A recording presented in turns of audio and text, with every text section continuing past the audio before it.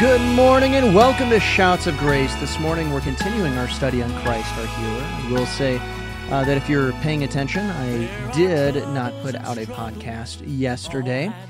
We were traveling some yesterday and got home much later than what we anticipated, and so I was not able to put that out because I was preaching in the morning. And so I had a good time over at the Church of All Nations. And so we're getting back on track here today. But anyway, we're looking at Christ our Healer today. In fact, this is number 20. Let me look at my notes here. Yeah, number 20 on this subject here of Christ our Healer. And that is something that is just incredible to think about, that we're already 20 days into this. 20 days into this. I mean, I'll be honest, I didn't really know how far we're going to go, if this was going to be like a 1-week series or a couple days series or however far it was going to be, but we've really just barely scratched the surface on healing. And so we're going to continue to go with Christ our Healer. I'm not sure exactly how far we're going to go with it, but I am excited to continue on, and really excited to look at this. In fact, today we're going to be revisiting one of the core principles that I laid forth here in the first week of this series. And that's something that I would encourage you to do if you're listening to this series, Christ our Healer, and you're just saying, hey, I'm just going to pick up, right at the newest one. This is actually one that I would really encourage you to go back and at least listen to the first 5, 6, 7 in the series, so that you can really get a good foundation that we're going on from Christ, for Christ our Healer, because that's something that's important. But today, before we get into all this, let's go ahead and let's read our scripture reading this morning. And we're going to be reading from John chapter 1. We're going to read verses 1 through 30 of John chapter 1. And then we're going to come back and we are going to talk about John chapter 1, verses 1 through 5, and also verse 14. But it says this in John chapter 1. In the beginning was the Word. The Word was with God, and the Word was God. He was in the beginning with God. All things were made through him, and without him nothing was made that was made. In him was life, and the life was the light of men. And the light shines into darkness, and the darkness did not comprehend it. There was a man sent from God whose name was John.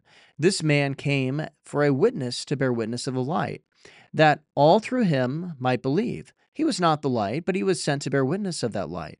That was the true light, which gives light to every man coming in the world. He was in the world, and the world was made through him, and the world did not know him. He came to his own, and his own did not receive him. But as many as received him, to them he gave the right to become children of God, to those who believe on his name, who are born not of blood, nor of the will of the flesh, nor of the will of man, but of God. And the Word became flesh and dwelt among us, and we beheld his glory, the glory of the only begotten of the Father, full of grace and truth. John bore witness of him and cried out, saying, This was he of whom I said, He who comes after me is preferred before me, and for he was before me. And of the fullness we have received grace for grace. For the law was given through Moses, but grace and truth came through Jesus Christ. No one has seen God at any time. The only begotten Son, who is in the bosom of the Father, he has declared him. Now this is the testimony of John. When the Jews sent priests and Levites from Jerusalem to ask him, Who are you? He confessed and did not deny, but confessed, I am not the Christ. And when they asked him, What then? Are you Elijah? He said, I am not. Are you a prophet? And he answered, No. And they said unto him, Who are you, that we may give an answer to those who sent us? What do you say about yourself? And he said, I am the voice of one crying in the wilderness, Make straight the way of the Lord. As the prophet Isaiah said, Now those who were sent from the Pharisees, and they asked him, saying, Why then do you baptize if you're not Christ, or Elijah, nor the prophet? And John answered and said, I baptize with water, but there stands one among you whom I do not know. It is he who is coming after me, is preferred before me, whose sandal strap I am not worthy to loose. These things were done in Bethbara, beyond the Jordan, where John was baptizing. The next day, John saw Jesus coming towards him and said, Behold, the Lamb of God who takes away the sin of the world. This is he of whom I said, After me comes a man who's preferred before me, for he was before me. Now, of course, this is speaking of Jesus Christ. This is giving testimony, everything here of Jesus Christ. He is the Word that was made flesh. He is the Word that was in the beginning. That is who Jesus Christ is. And one of the principles that we looked at the beginning of this study is found in Psalm 107, verses 20 and 21. And that is that healing, and if you're in need of healing today, this is an important principle for you to understand. Healing is connected to the Word of God. You know, if you're going out there and you're trying to decide, because a lot of people talk about healing, a lot of people preach on healing. And if you're trying to decide, is what somebody's saying true about healing or is it not true about healing? I want you to understand something. That is that if the Word of God is absent, it's not real healing. The Word of God must be present because let me read this verse for you. It says in Psalm 107, starting in verse 20, He sent His Word and healed them, and He delivered them from their destructions. Oh, that men would give thanks to the Lord for His goodness and for His wonderful works to the children of men. See, God sends forth His Word and He heals. God sends forth His Word and He heals. This is something that is incredibly important to go and to understand. God sends forth His Word, and His Word heals them, and then the proper response is for what? For mankind to then give thanks, to be thankful for that. That is the proper response when it comes to healing. That seems like a well-does statement, but that's not always what happens. People aren't always thankful in the way that they should be. But I want us to remember this principle that the Word, God sends forth His Word and it healed them. And then I want us to connect this because Jesus, Christ our healer, Jesus is the Word. In verses 1 through 5 of John chapter 1, it says this, In the beginning was the Word was with God, and the Word was God. He was in the beginning with God, and all things were made through Him, and without Him nothing was made that was made. In Him was life, and the life is the light of men, and the light shines into darkness, and the darkness did not comprehend it. And then verse 14, it says this, And the Word became flesh and dwelt among us, and we beheld His glory, the glory of the only begotten of the Father, full of grace and truth. You see, Jesus is the Word that was sent.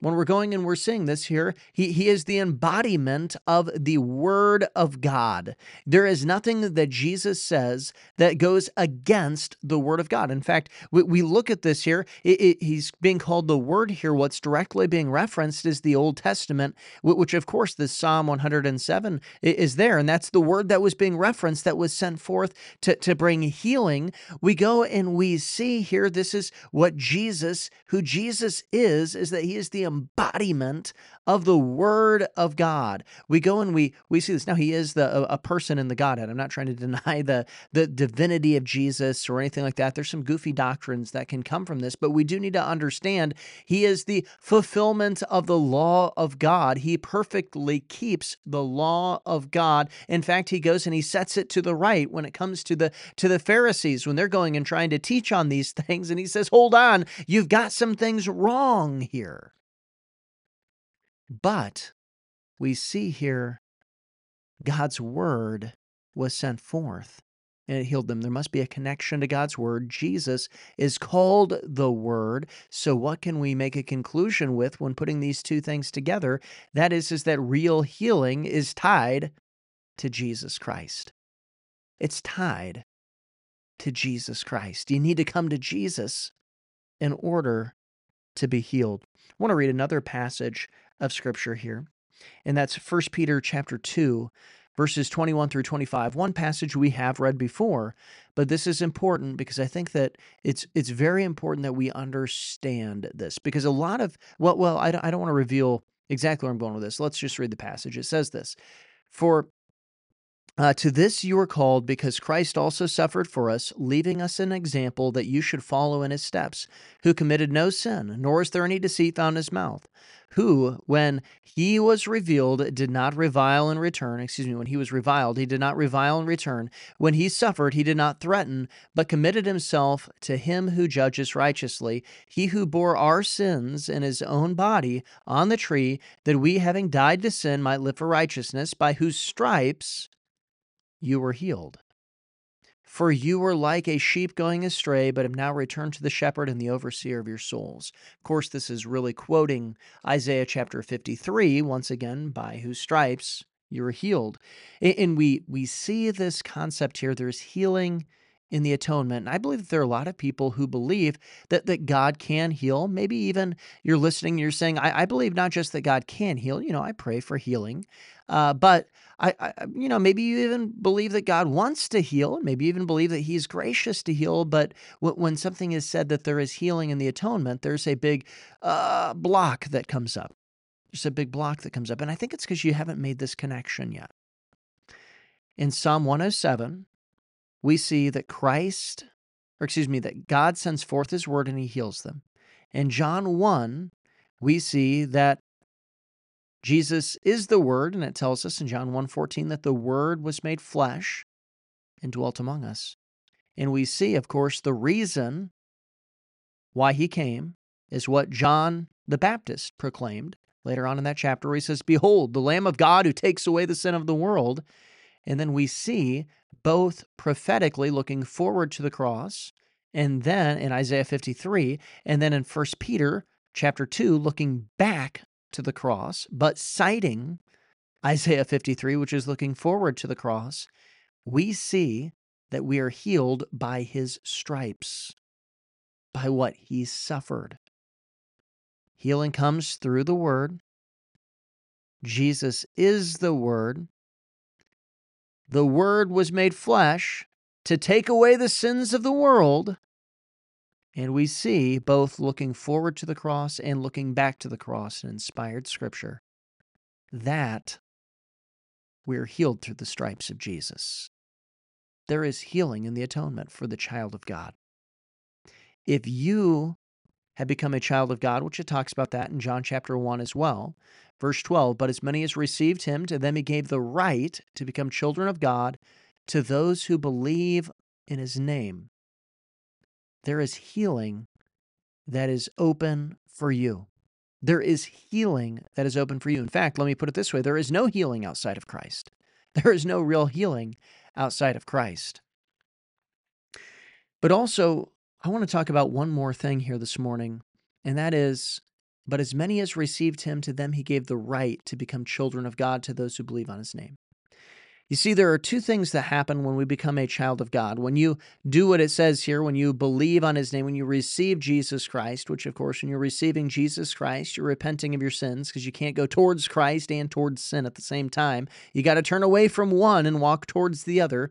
They're in opposite directions, and so you turn away from sin and you turn towards Christ and you walk towards Him, and you come towards Him.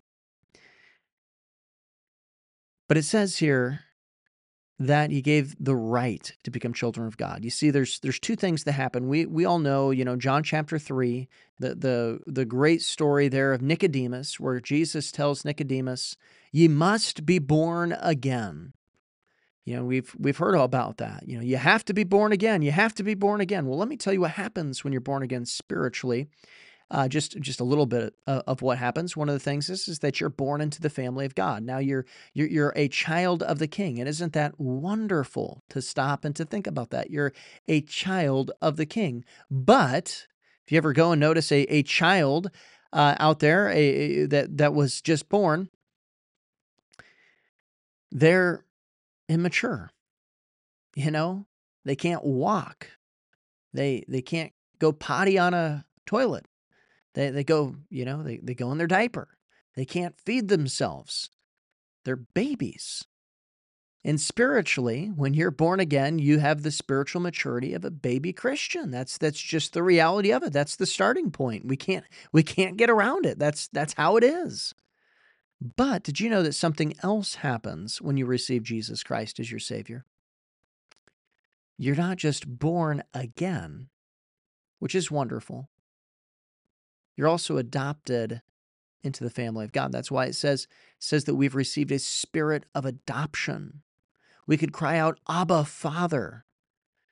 And you see, they're talking about two different things. When you're born again, it's talking about that being born into the family of God, and then your maturity, then, of being a baby Christian. You must be born again. It's talking about humility.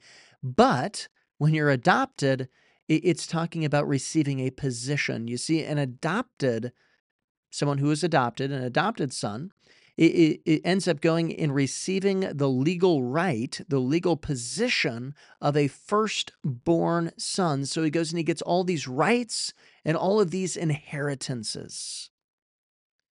That's what happens. And when we are adopted into the family of God, you then also receive those rights and those inheritances of a firstborn son. And one of the rights that it's talking about here, one of the inheritances that we have as Christians is the inheritance of healing, is the right to healing. And it's secured through Jesus Christ on the cross, by whose stripes you are healed. You now have a legal right to go to God and to ask for healing. And God says he sends forth his word and he heals them. Isn't that incredible to stop and to think about? Jesus secured not just your position inside the family of God, that you're in the family of God, but a position as a firstborn son, which comes with rights and inheritances. And one of those was that he bore our sickness, our illness, our disease for us on the cross. Wow. What a great God we serve. So you need to exercise that right. If you're needing healing today, you need to exercise that right. And you need to go before God. You need to pray to him and you need to tell him, Lord, I am adopted. I am a firstborn son. I can cry out, Abba, Father. I can come before you boldly. And Lord, Jesus paid the price not just for my sin, but he also bore my sickness, my illness, my disease. And so, Lord, I call upon the blood of Jesus Christ, the atonement, in order to heal me. Now, of course, you need to be right with God. If I regard iniquity in my heart, the Lord will not hear me, says David. You need to go and have faith. Don't let a man expect that he would receive anything from God if he's praying without faith. It tells us in James chapter 1. There are many other qualifications that you need to have, many other conditions that you need to meet, but you need to understand you do have the right, if you are a child of God, to go before the Father and to call upon the blood of Jesus, the atonement of Jesus, and to call for healing. Well, thank you for listening today. And remember Joshua 1, 8, and 9 as we depart. This book of the law shall not depart from your mouth, but you shall meditate in it day and night, that you may observe to do according to all that is written in it. For then you will make your way prosperous, and then you'll have good success. Have I not commanded you? Be strong and of good courage. Do not be afraid, nor be dismayed, for the Lord your God is with you wherever you go. Oh, but even in darkness, we hold to the promise. There's nothing we can't overcome. So that war you've been fighting will end in God's timing. Sing like the battle's been won. Can you feel it? The song that is rising, then you can't help but let it out. If you're trusting in faith, even now while you wait, lift up a victory shout.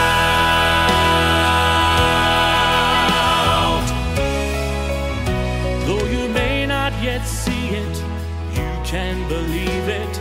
The work has already begun.